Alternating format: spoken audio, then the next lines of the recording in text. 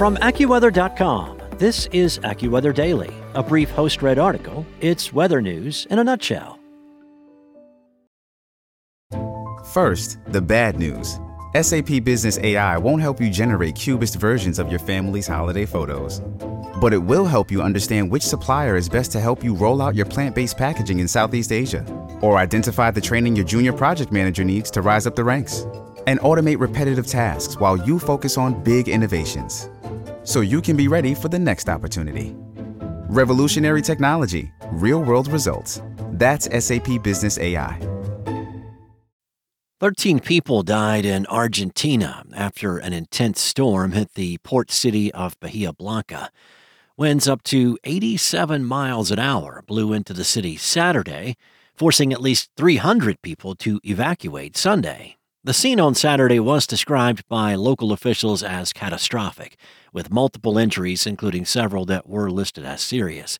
The mayor declared a state of emergency and called for 3 days of mourning for the families of the 13 who lost their lives.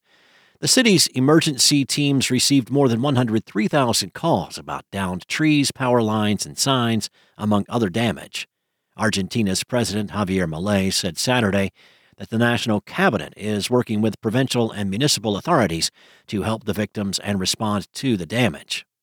In Australia, floodwaters brought by the heaviest rain in decades left several families stranded on rooftops overnight as weather forecasters predicted more deluges Monday that are likely to hamper rescue efforts. Heavy rains brought by tropical cyclone Jasper inundated the city of Cairns, a city of more than 150,000 people known as the gateway to the Great Barrier Reef.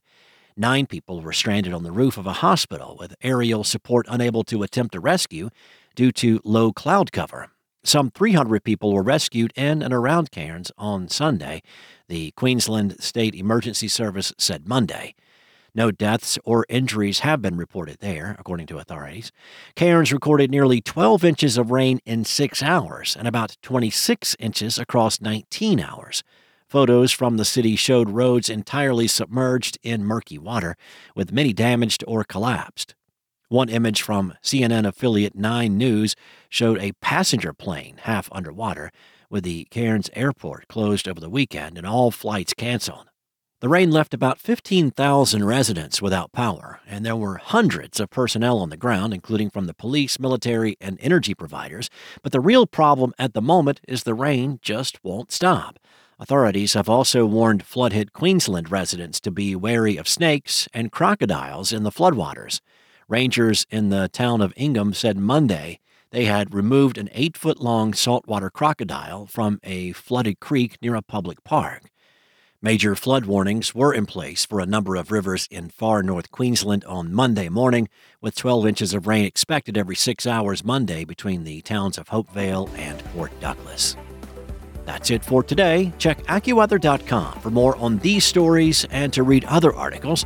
And you can always have your local forecast at your fingertips by downloading the AccuWeather app.